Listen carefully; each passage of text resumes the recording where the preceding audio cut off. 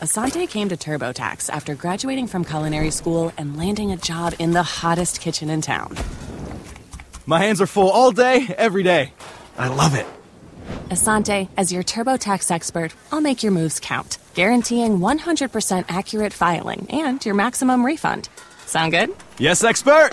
Switch to Intuit TurboTax and make your moves count. See guarantee details at TurboTax.com/guarantees. Experts only available with TurboTax Live.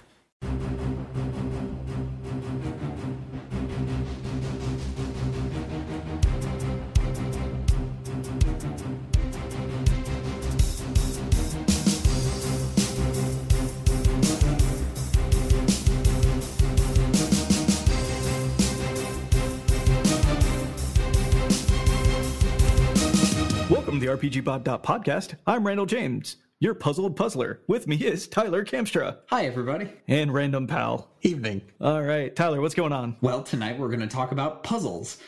Puzzles are a staple of Dungeons & Dragons going back to the earliest days of the game. Essentially, as soon as the game stopped being just violence, puzzles were one of the first things that came in. And at the same time, puzzles have been one of those things that people have struggled to do well for as long as Dungeons & Dragons has been a game. So tonight we're going to talk about how to handle puzzles, some examples of different methods for handling puzzles that might suit your tastes, and we'll go through some examples of how a puzzle is handled in each of the methods we're going to propose. In my mind, there are essentially three different ways to handle puzzles. Method one is generally the method that people go to by default. It's the all-player method, quote unquote. So this is essentially you put away the character sheets, you hand your players a puzzle of some kind, and the players are expected to then solve that puzzle on their own before the game can proceed, before they unlock the door or get the treasure or save the princess, whatever. Method two is essentially players with bonuses from their character stats. So it's very similar to method one, the all players method, but when players get stuck, the DM can give the players hints based on their character stats. This is usually where people end up after trying method one and getting stuck on a puzzle. If your players have relevant skills or tool proficiencies or high intelligence or something like that, the DM might give them hints or just help in general to solve the puzzle. If you've read the section on puzzles in Tasha's Cauldron of Everything and a lot of other books, this is generally the recommended advice. Like, here's this puzzle, here's some skill checks that you might use to give the players hints. Method three is the all character method. So instead of players attempting to solve a puzzle that you give to the players, the characters themselves encounter a puzzle. Instead of testing the players' wits with potentially an assist from their character stats, you're testing the characters. So the characters encounter a puzzle. And rather than the player saying like, oh yes, with my real world knowledge of physics, I push button B and pull lever C and the door pops open and shoots confetti. Instead, the characters themselves must make skill checks, apply their own capabilities, use tools, use spells, use items. Yeah, because in real life, the players may or may not have seen an abacus, but in the game, these characters have never seen an abacus. There's no such thing as an abacus, because who wants to do math if you live in a fantasy land? I mean, that depends on whether or not you subscribe to the belief that magic is just fancy math. One thing that I did just want to cut in here with real quick, puzzles, there's a lot of things that can be puzzles. A very standard thing that you might encounter in a dungeon is like some kind of physical representation in the book, usually like a picture, and then like a riddle to help you try and figure something out. Anything can be, if you want to just like go with a straight riddle, physical handouts can be really cool if you're at an in-person table because it engages the players really well. A thing that you could do is just hand your group one of those 3x3 slidey tile things to make a picture. If you want that to be a combo lock on a door, magic has done weirder things. Absolutely go nuts. I have a perfect rendition of Pikachu now. Can I come in? You could even make it a humorous hint as to what was behind that door if what you have is Pikachu, and then congratulations, it's a Pikachu. Don't ask how that got into this D&D game. Not important. While I'm on this sidebar, this is something that you're really going to want to talk to your players about ahead of time, because puzzles can be intensely frustrating for players. If you bar progression behind a puzzle, that can end up creating a really unpleasant experience for your players. What that means is, and again, this is a thing where it's going to behoove you to know what you're planning to do. At the end of the previous session, say, hey guys, we're going to come across this puzzle. I'm really excited about presenting it this way. Are you guys up for that? And take feedback. As long as everyone's up for that, great. Then you have the buy-in, go in, give the puzzle, and even still figure out what we'll be going down into this here in a bit. Have some hints that you can give them, either just straight meta hints if you're going for like method 1, or some in-character hints that you can give them, because while it's also been around forever, it's been frustrating kind of forever. Yeah, I'll say I want to completely destroy the trichotomy that we've created. So we have the idea of like the player, which it's straight meta. There is no character. There's only player. We have the player plus character working in tandem the way they're meant to be in a tabletop game. And then we have the, oops, all character. Like, I'm not going to give you any idea of what's actually happening here. I think we all recognize there's kind of a spectrum here. Tyler, when you talked about method 2 and like giving hints, sometimes it might actually be you have to pass some skill to find out a necessary or a supplemental fact even. So it's even more than a hint. Like, it's a necessary component of moving the puzzle forward. But the player is still going to have to know what to do with that in a way that to the character sometimes it's just not going to make sense. So it's really a wonderful way for the player and the character to work together. This is where it becomes really critical to be aware that if you are going to set something like what Randall just talked about, where it is a supplemental required fact that you hit on a knowledge check, for instance, what if everyone fails? Yeah. You need to plan for that. Because if you go in and you're like, oh, well, yeah, of course my players are going to, and then you're staring at a pile full of 3s that people rolled. It's like, but I said the DC is 5. What are you guys doing? That's just something to be really, really careful of, because that's where you immediately generate that instant feeling of helplessness. Because if you're that player, you're like, well, great, we all rolled 5s. I guess we live here now. Pull out the adamantine shovel and try digging around the puzzle.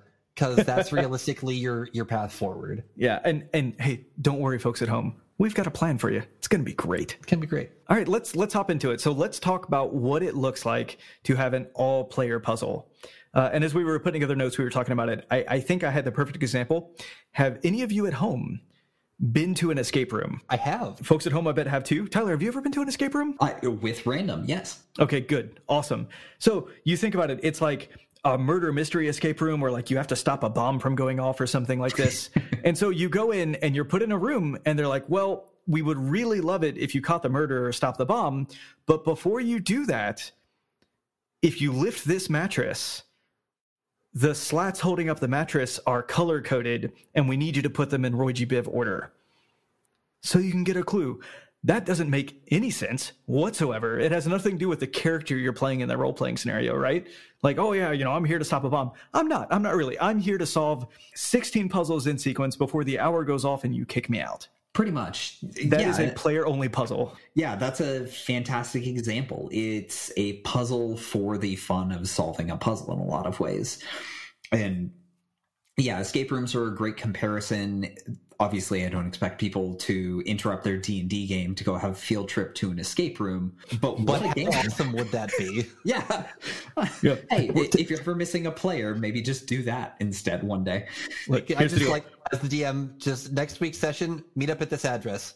No explanation. It's like, we're not going LARPing. We're kind of going LARPing. Not that there's anything wrong with LARPing.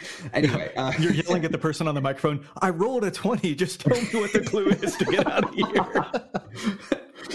Yes. So escape rooms are a great example. But if you don't have an escape room in your house or wherever you're playing D&D, more likely you might do an all-player puzzle either described verbally, or you might hand them some kind of prop. This could be as simple as you hand them a literal jigsaw puzzle and say, sort this out. Or it can be like, I have shredded a piece of paper that I wrote a message on, put the pieces together to figure out the message. It could be like a cipher or something. Here's the decoder thing. Here's the piece of paper with the encoded message, figure it out. You have this long before monsters storm into the room. I don't know, maybe you hand them the Zodiac Killer's message and say like, hey, oh wait, my D&D group figured this out in 2 minutes. What happened? Yeah, I question your D&D group at that point. Yeah. So I think there's a lot of rewarding structure in a puzzle like this because I think a lot of folks who play tabletop games can become completely embedded, can completely become immersed in solving that puzzle, bluntly to the point where you're not even thinking about the game or the overall scenario you're in, because the only thing you want to do is solve the puzzle. So can it be very fun? Absolutely. Can it also break the immersion of the fact that you're playing a fantasy-based tabletop game? Yeah, kind of. For an all-player thing, and kind of looping back around to what I was saying about don't necessarily use this to gate progression, very early in my career, I was playing through a campaign that we won't go into very many details for because, oh boy, what a show. We were given as a reward this bow, and all by itself, it was a magical bow, but this bow also had 7 basically Roy G. Biv arrows with it. There was like a almost epic riddle that came with it. And if you solved the riddle, it would tell you how to activate each of the arrows and what they did. The bow by itself could still be used as a magic bow, but then if you solved the all-player puzzle, then you got extra stuff.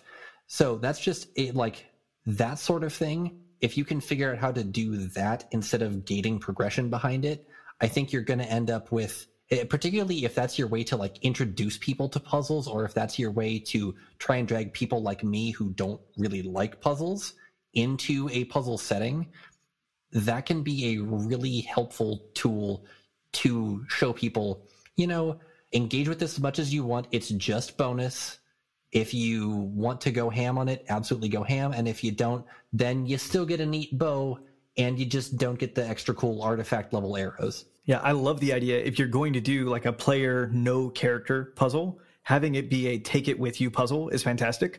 I'll also say, we've done whole shows talking about how to engage the players away from the game and keep people excited for the next round.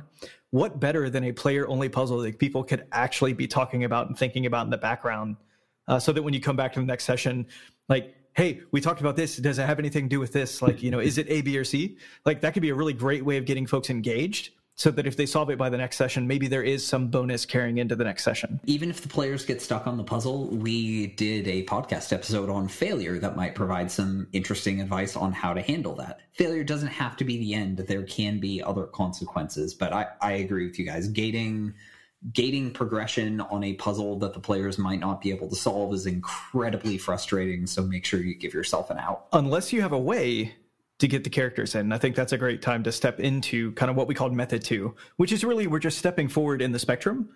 But yeah, let's talk about it. I think this is the best structure of puzzle for tabletop, where the player gets to use their wits, their real world knowledge, and for certain pieces of the puzzle or for certain hints, they also get to rely on what the characters have and interactions with the world that the characters can perform. Yeah, so to recap, method 2 is players with bonuses from their characters.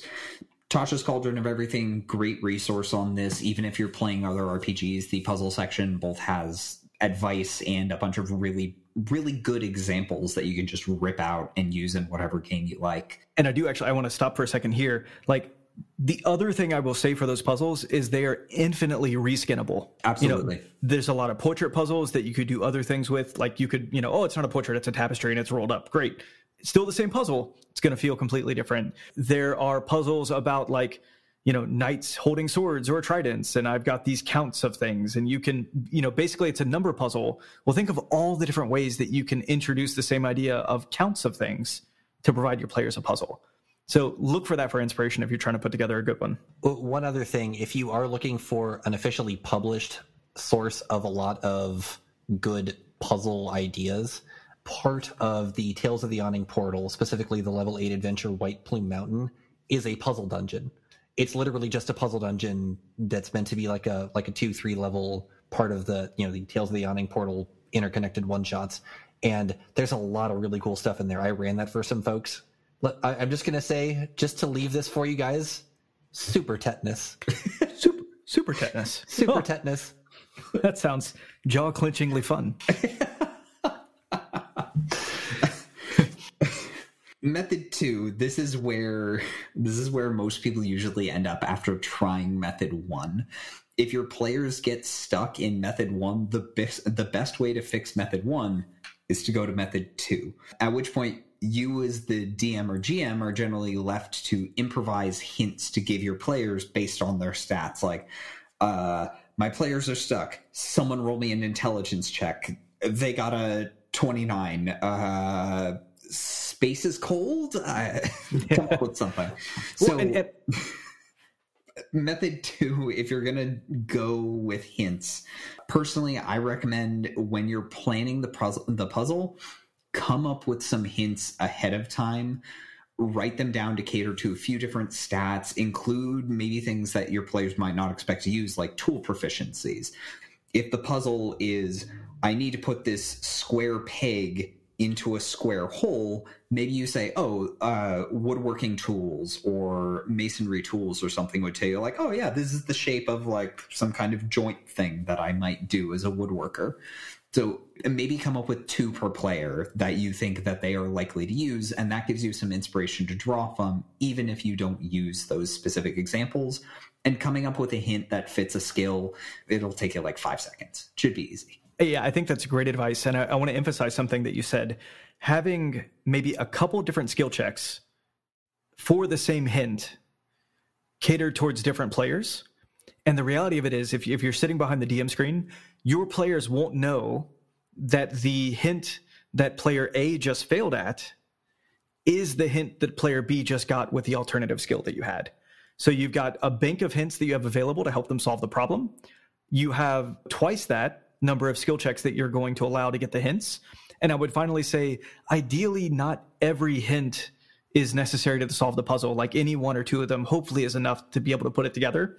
You know, if you need, maybe we should differentiate. So there's a hint, which is like, have you thought about looking at X? Or you have the impression that the character size is important or something like this. Those are hints. The word Sumatra is critical in solving the puzzle. That's not a hint. Like, that's a key, and you have to get that key, which means somebody has to pass the skill check to get there. So I think having a limited number of keys and then a larger set of hints is the right way to design a puzzle like this. I would almost personally entirely stay away from having there be any RNG-based gates, like keys, like Randall was talking about, because like I was talking about earlier, if everyone fails that, you have kind of painted yourself into a corner. I am a very big proponent for absolutely have some hints, and even like Randall was saying, rather than maybe writing out like this hint could be this or this skill, if someone makes a good case, absolutely let it go. And this is something that we'll maybe get even into it, like as we talk about faux method 3 for a second. If someone says, all right, well, I'm going to hold the gnome wizard up to look at something at my eye level really clearly, maybe let them help with that, and call that an athletic skill check. And like, heck yeah, you parade that gnome wizard around, you like drag him along all of the runes on the door. It's very helpful. Yeah. Provide something like that. Just reward the players for engaging, even if the characters don't have traditional ways to engage with puzzles like that. Yeah, just the way that you've said that. So if you were a player at the table trying to solve a puzzle and failing all of your checks, when the DM says, "What are you good at?" that's when desperation is set in. Oof. Yeah, right. There's something that I want to bring into this as a type of puzzle that I don't think we've said yet. So mazes, like a maze as a puzzle, can be a lot of fun, and I'll argue it's definitely a puzzle. The example that I want to give, if anybody's played any of the earlier Resident Evil games, so like I'll say 1, 2, and 3 certainly, and then things kind of started to go off the rails. And of course, the remakes are fantastic. I strongly recommend them personally. Throwing that out there. If you like horror games, if you don't, I don't recommend them. You'll hate them. Essentially, what the games are they're giant maze games where it's like, I have to find keys with card suits on them, and I have to use those keys to unlock doors. In order to find the keys, I have to find maybe a locker combination, or I have to find a missing key, like a keyboard key. Like, I think what they literally did was look for synonyms of keys. And it's like, okay, I've got keyboard keys, I've got door keys, I've got what kind of keys can I find? The structure of it is such that the first time you play through, the frustration is you are losing resources as you navigate this world and fight monsters. And your goal is to solve the maze puzzle by finding the keys before you run out of resources. Once you know where the keys are, the replay fun is going through as quickly as possible, where anytime you had to find a hint, you no longer need the hint because you just know the information. So the only thing you have to do is physically go to the key locations. And that's the reason, like, the first time you play one of these games, it's a 9-hour run through. And the second time you play it, it's like an hour and 50 minutes. Still a lot of fun. I would say, I think this is something we can 100% take into tabletop, where you could have fun, where you have like a random encounter table to go with your maze. You let people roam around, but the reality of it is that they have to find the things that let them get through the next section, and they have to explore. So you're motivating exploration. You're having lots of combat. And in this case, so we have the encounter builder on RPGBot. I definitely think you should take a look at it. You almost have to be at a higher level, like start doing something like this at like level 5 or level 6, so you can have a bunch of CR like 1 monsters to fight through. So you're more or less just knocking them down, but they're slowly whittling away at the resources of your players. And in this way, the players are looking at the logic and they're looking at the map and saying, okay, I know we have to do this, or we haven't explored over here. And that's as much player as it is character, but you're relying on the characters to actually get you from point A to point B. That makes sense as a good example of method 2. Yeah, so instead of using the characters to get hints, the strength of the characters buys you time to solve the puzzle that is the maze. Yeah, that's a great example. Yeah. One of the biggest problems that you'll have with both method 1 and method 2 is going to be players struggling to solve the puzzle. Like, I have read so many stories of DMs searching the internet for puzzles for kindergartners, presenting them for their players, and watching their adult, intelligent, experienced, well-educated players struggle to stack rings onto a central column. Sometimes your players are going to get to the game, their brains are fried, and they're just not going to be able to solve the puzzle. Like, you might give them all the hints in the world, like, guys, the big ring goes on the bottom. But you will get to a point sometimes with puzzles where the players just can't figure it out, and the puzzle might just never get solved. That is why I propose method 3.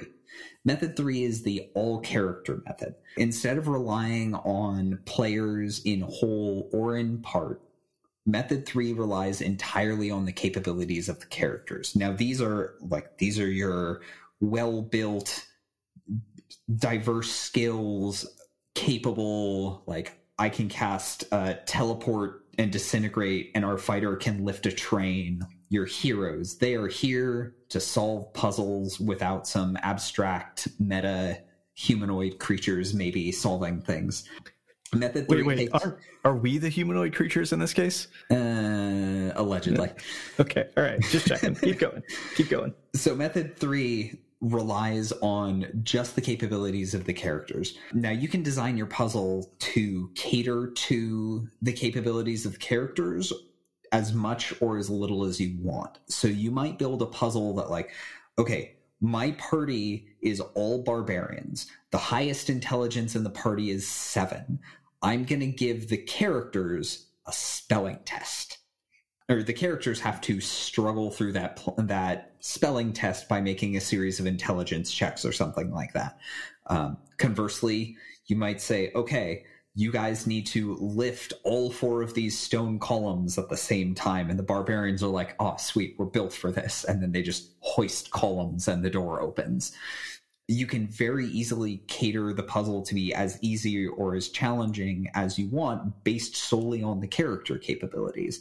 So that gives you a lot of flexibility. It places minimal stress on the players themselves.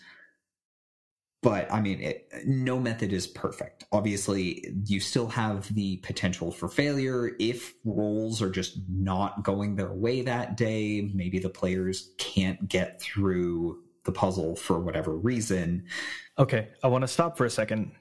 Tyler, can you differentiate what you just described from a skill challenge? No. And in a way, that's intentional. You can very easily present a puzzle as a skill challenge. That's essentially what method 3 is. So you give your players like the classic method for running a skill challenge is you need X successes before Y failures, and the players can dictate whatever skills they feel are appropriate.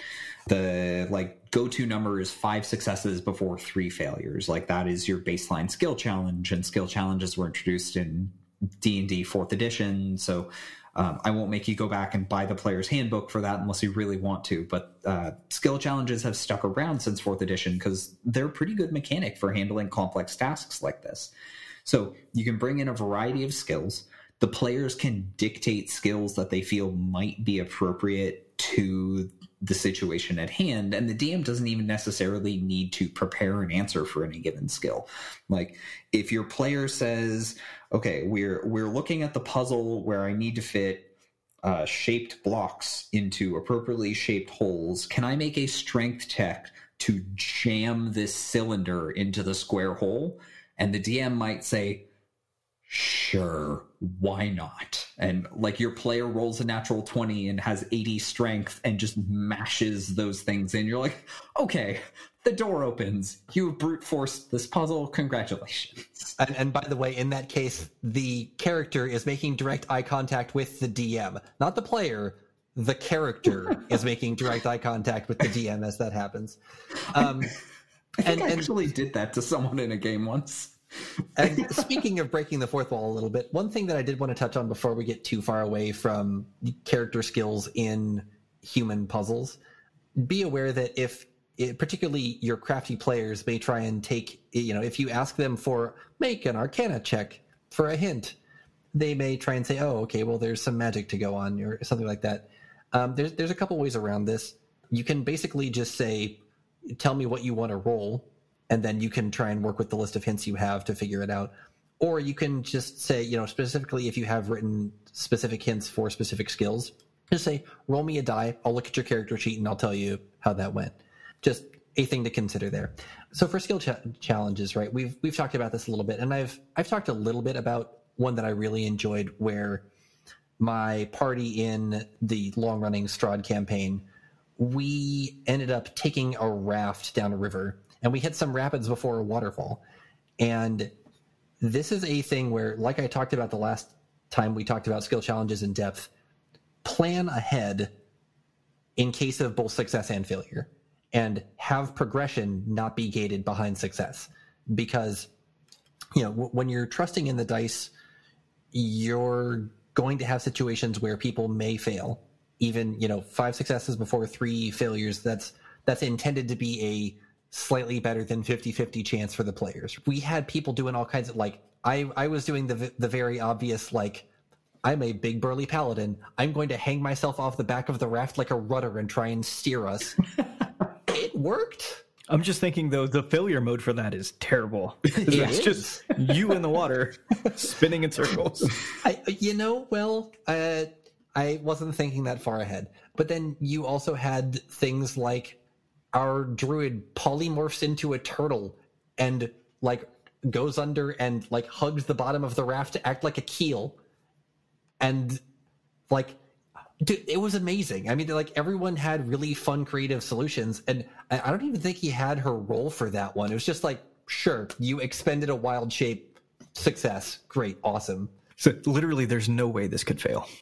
Yeah, right? Something like that. Now, with all of that said, we still lost, and we ended up, careening over the waterfall. And all that meant was some of us were stuck on one side of the river and some of us were stuck on the other side of the river with Brendan Fraser. It was great. That sort of, what do I want to say? That sort of engagement in a skill challenge is a great way to flex parts of the character that maybe don't come out in combat a lot. And so I honestly really advocate for using this, even like maybe a thing of method 2, a thing of method 3 sometime in your arc, this can be so much fun. It has none of the problems of a classic puzzle. You can't get your players stuck. You have cases for success and failure. So, if they do fail, there's going to be some consequence, but it's not like they're going to say, well, we can't progress until X. So I want to push back actually a little bit. What you just said is they can't fail. And the reason they can't fail is because as a DM, you should specifically engineer this skill challenge, this puzzle, to have an acceptable failure mode that allows the story to continue. Right. And what I'll say is even for method 2, you could design it such that if there's a failure on the puzzle, whether it be that there was a timer and the timer ran out and the second door opened, or whatever the case may be, that there has to be an alternative. Because ultimately, in any of these methods, it could be the case that the team of players plus their characters don't find success. I actually want to take a moment to talk about, if you listened to one of our to our very first news episode, basically, we talked about an experience that we had where we functionally did like, what if an escape room and D&D 3.0 had a baby? They had a really good method for, if you failed a room, everyone just like expends resource, like you all take damage and then you move on at the same time. That is an acceptable and we had found enjoyable failure state. Maybe the puzzle is the room is filling with acid. Once it fills with acid, it then drains away. But if you beat the puzzle, then you get to walk out before it fills with acid and you take a bunch of damage. This is the sort of thing that you can do for built-in failure states. Yeah, failure with a cost is a great way to handle like those make or break pass fail situations. If the story is blocked by success on a thing, just have the failure consequence be some expenditure of resources. Like damage is really easy in games like D&D and Pathfinder. In other games, you might use like a monetary cost or something, like the party needs to solve some problem. They can't solve it on their own, so if they pay someone to come and solve it for them.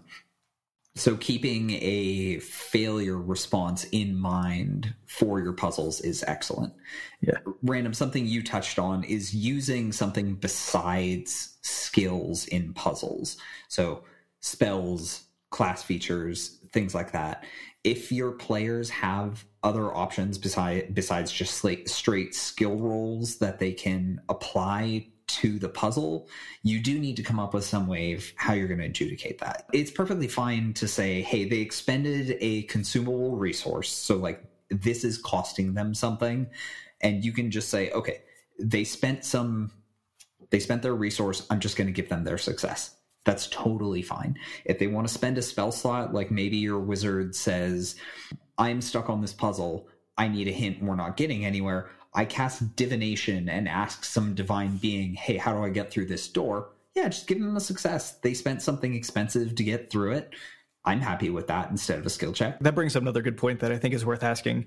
How would you handle high passive skill scores if what you need somebody to make is an intelligence check, or an investigation or a perception check, and they have a passive perception of 17? I don't see that as a problem. I mean, if you have optimized your character around that, then congratulations. And again, if we are doing this as a skill challenge, this rotates through the party in initiative order. Even if one person has optimized, if you're saying I need every person to succeed on a perception check before something, okay, then the one person super optimized doesn't matter. That person ducks when the stick comes and everybody else doesn't and takes it. Exactly. That could be one easy thing.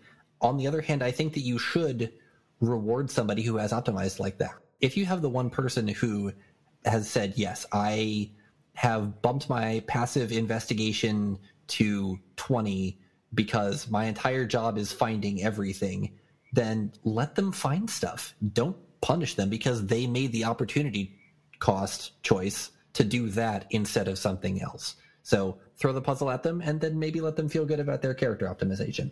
That wasn't a waste of time. Good job. All right. So I want to ask the question, what are your favorite examples of puzzles in, let's say, either fantasy, tabletop? So I like to look at Tolkien as kind of the basis for a lot of how we think of D&D and other dungeon fantasy style games. Like original D&D was inspired more by Conan the Barbarian, but the Tolkien influence kind of took over pretty quickly. So there's a lot of Tolkien in D&D and adjacent games. Tolkien really enjoyed using riddles in his work and other puzzles. The Door to the Mines of Moria is a really good example of this is a puzzle that the DM thought was really, really simple, and the players got stuck on it forever. Yeah. Am I allowed to spoil Lord of the Rings, or is the book old enough that we're okay doing that? I think I feel safe. It feels really safe. Okay. If anyone doesn't want Lord of the Rings spoiler, you're 50 years too late. So the door says in Dwarven, speak friend and enter. The door says in Dwarven, speak friend and enter. And the intent was just say the word friend and the door opens. And they eventually figure that out, but they had to sit around and stare at that door for like hours in world. I almost said in game, but Lord of the Rings wasn't a game. So, and then wasn't there like a lake monster that attacked them right as they got through the door? I'm sure the DM was just like, you guys are taking forever. Lake monster. Well, actually, wasn't that movie only like in the books? No, it was there in the books. Okay. Although it's interesting that the movie version is the only depiction that people have started taking as canon, so that like forehead full of eyes and long tentacles, basically Peter Jackson came up with that, and it's just now sort of accepted that that's what that thing looks like. Okay, that's fair. Good. And there was like a twist, right, that they couldn't just say friend, because they were all sitting there, speak friend and enter. What does it mean? You had to say it in Dwarven. Yeah. In Elvish. Elvish, okay. Was it Elvish? I thought it was a Dwarven door, so they wrote it in Dwarven. It was the door to Moria, facing where the elves came from. Oh, in all these years, I never picked up on that. Yeah, the line from the movie is Gandalf, what's the Elvish word for friend? And he says Melon, and the door opens. Yeah, and then everybody's just... Well, apparently I would be the player that got stuck at that door for hours. Yeah, just shouting friend in dwarf at increasingly loud volumes. Well, but let's be realistic, right? Like, if that happened at your table, and it totally would, if that is the puzzle you brought, they would literally be sitting there, and you would just be like, nope, no, we're not going to go any further. No, there weren't any other options. You've got to figure this out. And then 3 hours later, nobody ever comes back again, right? So it's fun, and like when you solve it, it's great. And if your players got it, like let's say, I want to be realistic. If your table figured that out in more than 5 minutes or less than 10 minutes, they would leave thinking, we are the smartest people alive. They would feel so happy about it. Like it would be just like, boom, this dopamine beast, like they'd be so happy. But if it takes them more than 30 minutes, you have ruined the game forever. That's the risk. Yeah. That is kind of the inherent problem with puzzles, which is why people start to opt for method 2 or method 3, because you can start introducing hints or just relying on player stats. Like 5th edition doesn't have a linguistics skill. Pathfinder 1st edition does. Pathfinder 2nd edition doesn't. I think it might. Jeez. Information falling out of my brain. So there's a linguistic skill in Pathfinder. You take ranks and it gives you more languages, and you could just make a linguistics check, be like, oh yeah, this is clearly a language puzzle expected for the people who speak this language. Just read the stuff on the door and then the door opens. Like, yeah.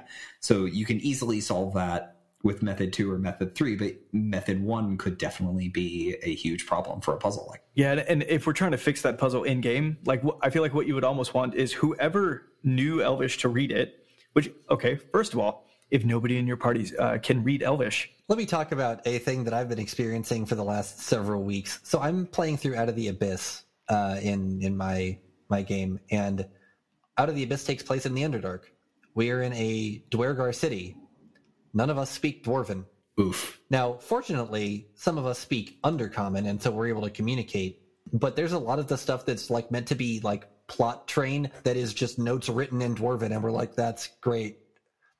We don't have a wizard to read or to cast comprehend languages. We managed to get around it by I cast tongues, and we had an orc, which Orcish is written in the same alphabet. We had the orc read it phonetically, and my DM said, sure, tongues will let you understand what he's saying. That's very clever. Thank you. But like, you can get to that level of dumb if you are expecting your players to read a language and they just can't. I will say, I want to plug this any mention I get, because you asked what are some favorite puzzles. I have no idea what module I originally took this from. I think it was 3.0 something. It's a door that is a beholder, like a mural of a beholder, and then at the end of the eye stalks there are like symbols for things, and basically you're supposed to like do stuff in the room by figuring out what the beholder means. I'll try and find it to link it. I actually went and ported that both from its original instance to a higher level, and then from 3.x to 5e, so that I could run it in games, just because I love that so much. I love plundering puzzles from old adventures, because the puzzles don't really need to change that much. You can just, if there are skill checks already written associated with the puzzle, you just adapt them to whatever the new math is and the new skills are. You can take them across games, you can take them across settings. It's super easy to grab a puzzle out of D&D, use it in Star Wars or something. Yes, there are great adventures you can pull things from. We talked about White Plume Mountain.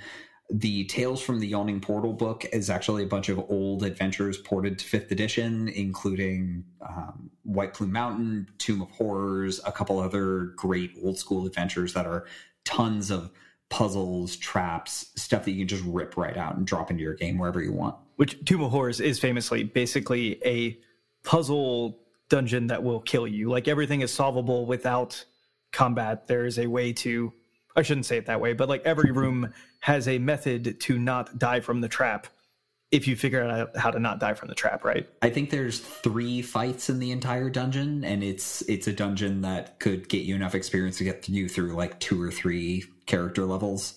Like, it's a big dungeon. There's a lot to do. Very little of it is fighting, and most of it's puzzles and traps. Yeah, so I mean, that'd be pretty cool. It's a lot of source. I think historically people have had a lot of fun. I've actually never played it. I have also never played it.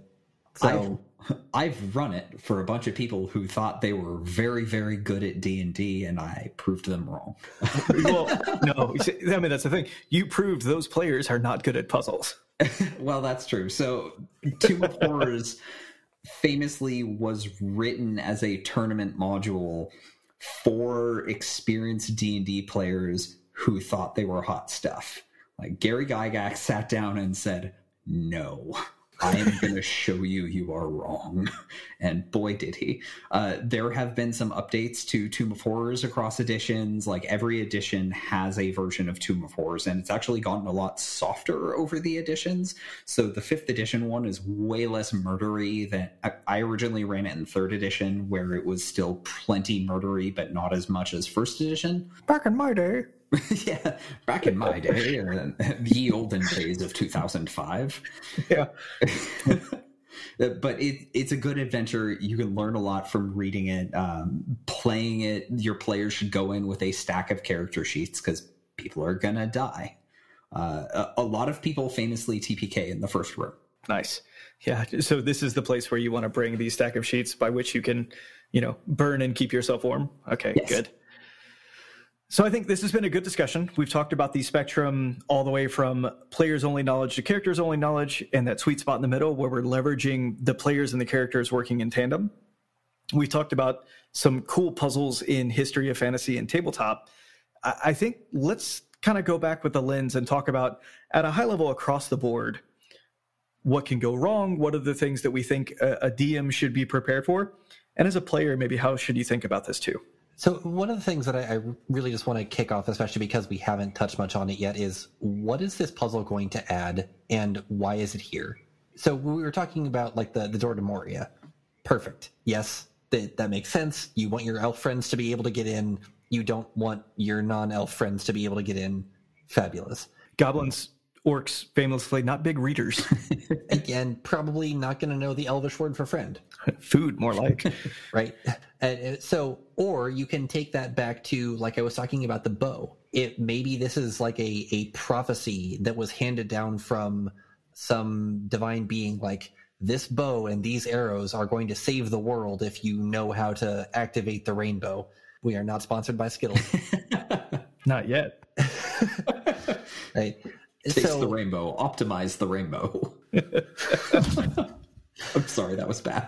There goes my train of thought. No, but I mean, so that's the sort of thing where, like, especially if you're going to be writing, especially if you're going to be taking the time to write in your own puzzle or to like port something in, like we talked about, figure out why it's there, how it fits in. Don't just go into it with like, I expect you to deal with this puzzle in the middle of the forest, and they say, great, and they walk around it. One thing I want to say, if you are writing your own puzzle, not inspired, not adapted from anything else, find a friend who doesn't participate with your regular game and make them solve it, please, for everyone. Because it'll feel obvious to you. You will be looking at this thinking, like, I know a lot about these three things, and everybody knows a lot about these three things, and it's just going to work when I put it in front of people. And you're wrong. You're absolutely wrong. So at least having one other person who looks at it and be like, that's not going to work. That's a terrible idea. Or vice versa. Like, they're like, oh, obviously you do this, and it's solved. That's a good sign. Maybe it's actually going to work at your table. Yeah, I absolutely agree. I have both played... But I've been on both ends of those exact puzzles. Ones where I thought the answer was super obvious, ones where the DM thought they were super obvious, and they're just as frustrating for everybody.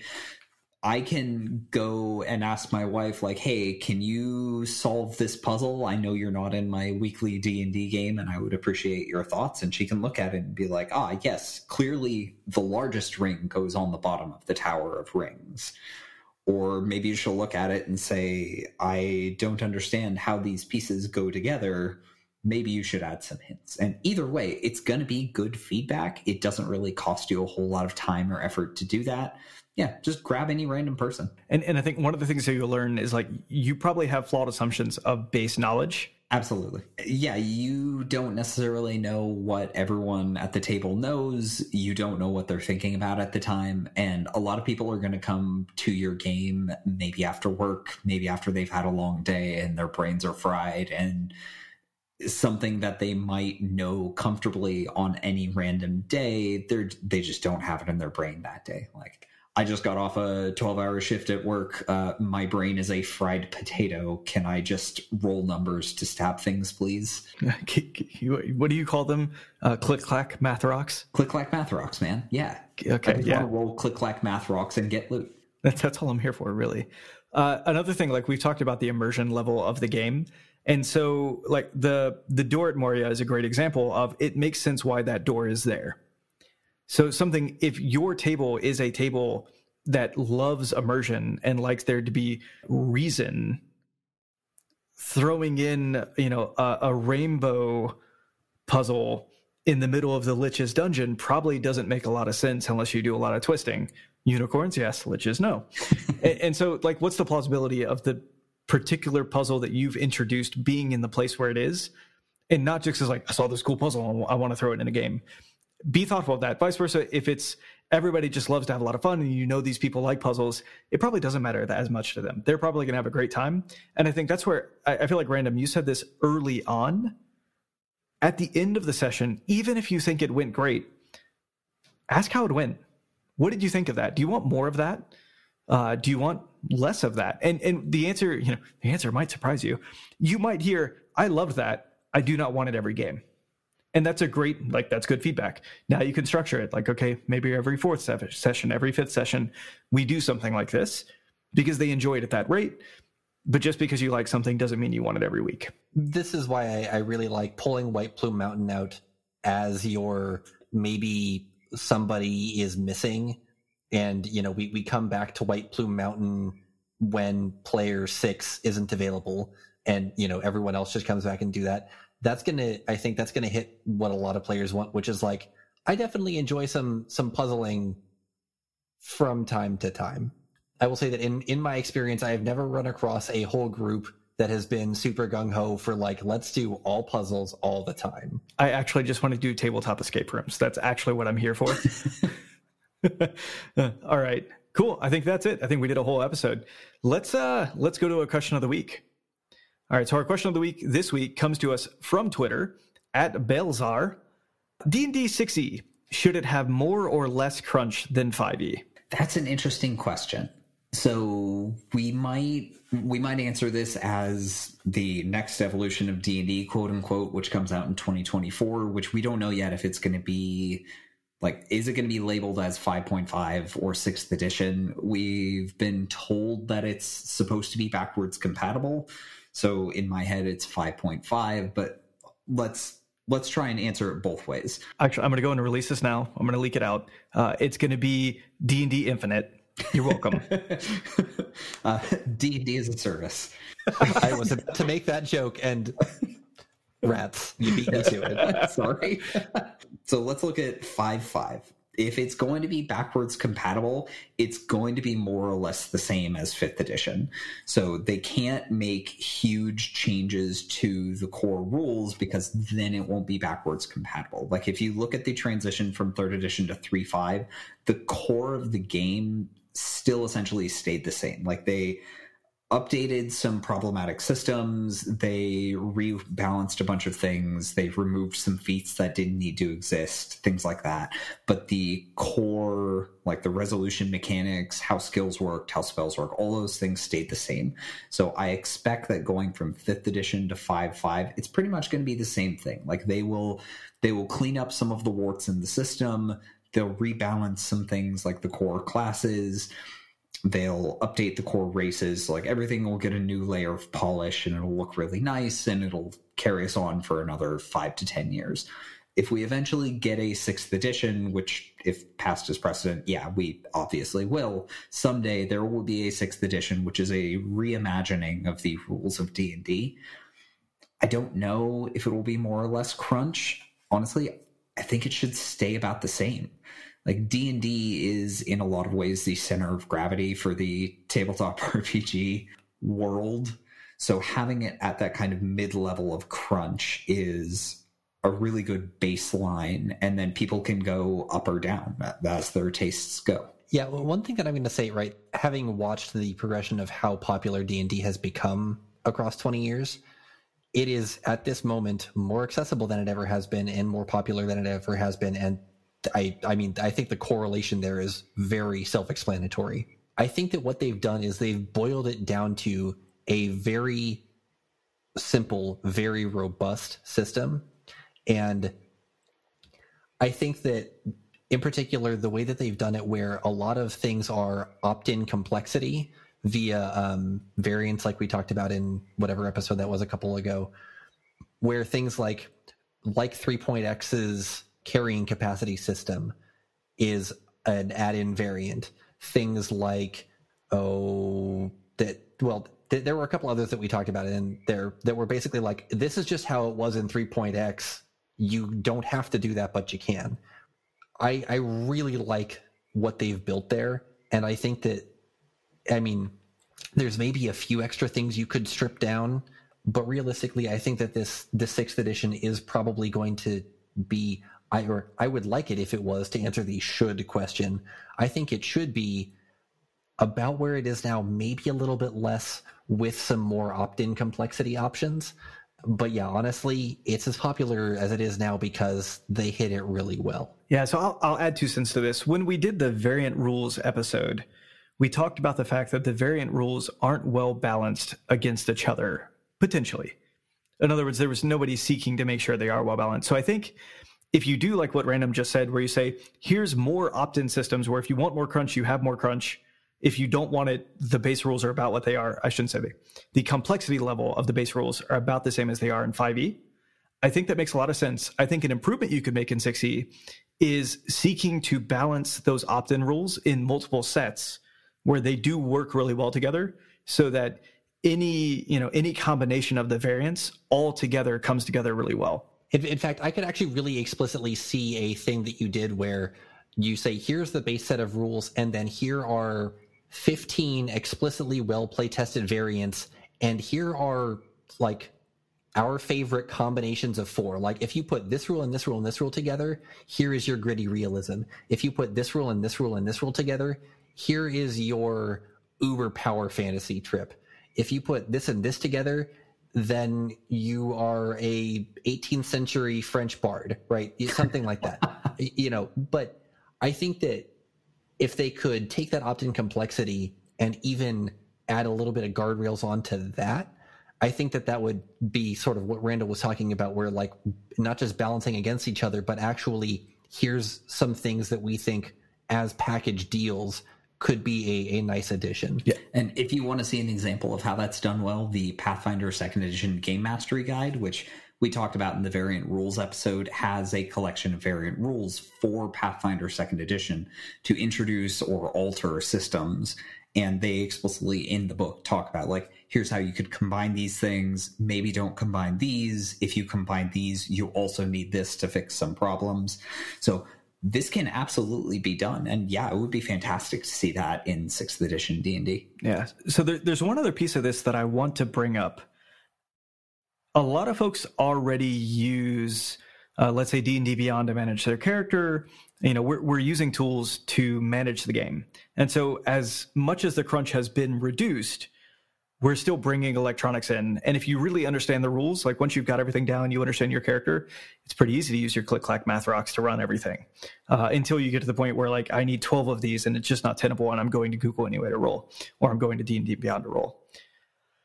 I say that to say, as popular as the game has become, I think if the complexity goes much higher, we might step into this weird world where it's almost like a pseudo video game that I'm playing in an open structure with friends, where like the app is driving so much of what I do and is helping me make so many decisions because I don't want to do the homework to understand it, that it actually feels like I'm playing this hybridization of tabletop and video game. So there's my fear mongering for like adding too much crunch by default. There's some validity to that. 4th edition arguably was built to work with a digital tool set that never got off the ground.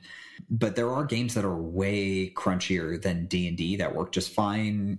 GURPS, Hero, they're both famously massively crunchy systems with a lot of math to be done. And they work just fine, and they've been around for like 30, 40 years. And I'm making like this argument probably isn't valid, but let's party for a second. As popular, like how many people are playing 5e versus how many people are playing GURPS? It's orders of magnitude different. Like, okay. Yeah, 5e is way bigger. So if one order of magnitude more players basically have to adopt the tools that we're describing to keep playing, I think that could be a significant impact on how people enjoy, to the point where, I imagine, it becomes this thing of DMs saying, it's like, oh, it has to be character sheets and dice at my table only, and like having that kind of thing because they're so resistant to what might be happening online. I really am fear mongering. I think if you, if 6e were to go too far in the crunch, I think either the game might have to regress a bit, or a large group of players might become very dependent on these tools, because the best thing about 5e has been the accessibility to it. Yeah, I agree totally. All right. And with that, all hail the Leisure Illuminati. Hail, hail, hail. All right. I'm Randall James. You can find me at amateurjack.com and at JackAmateur on Twitter and Instagram.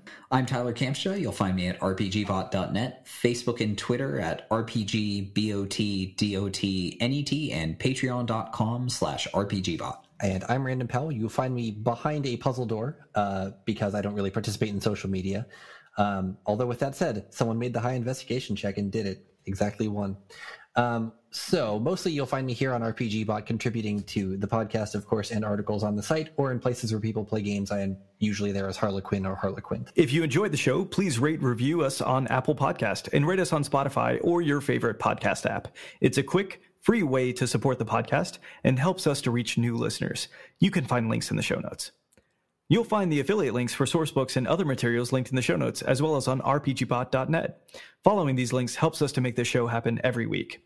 If your question should be the question of the week next week, please email podcast@RPGBOT.net or message us on Twitter at RPGBOT.Net. Please also consider supporting us on Patreon, where you'll find early access to RPGBOT.content, polls for future content, and access to the RPGBOT.Discord. You can find us at www.patreon.com/RPGBOT.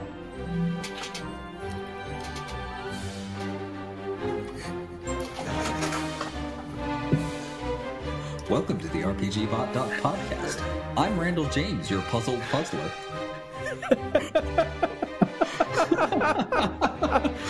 I don't think you could record a better sting. That's just perfect. Welcome to the RPG. No, I'm kidding.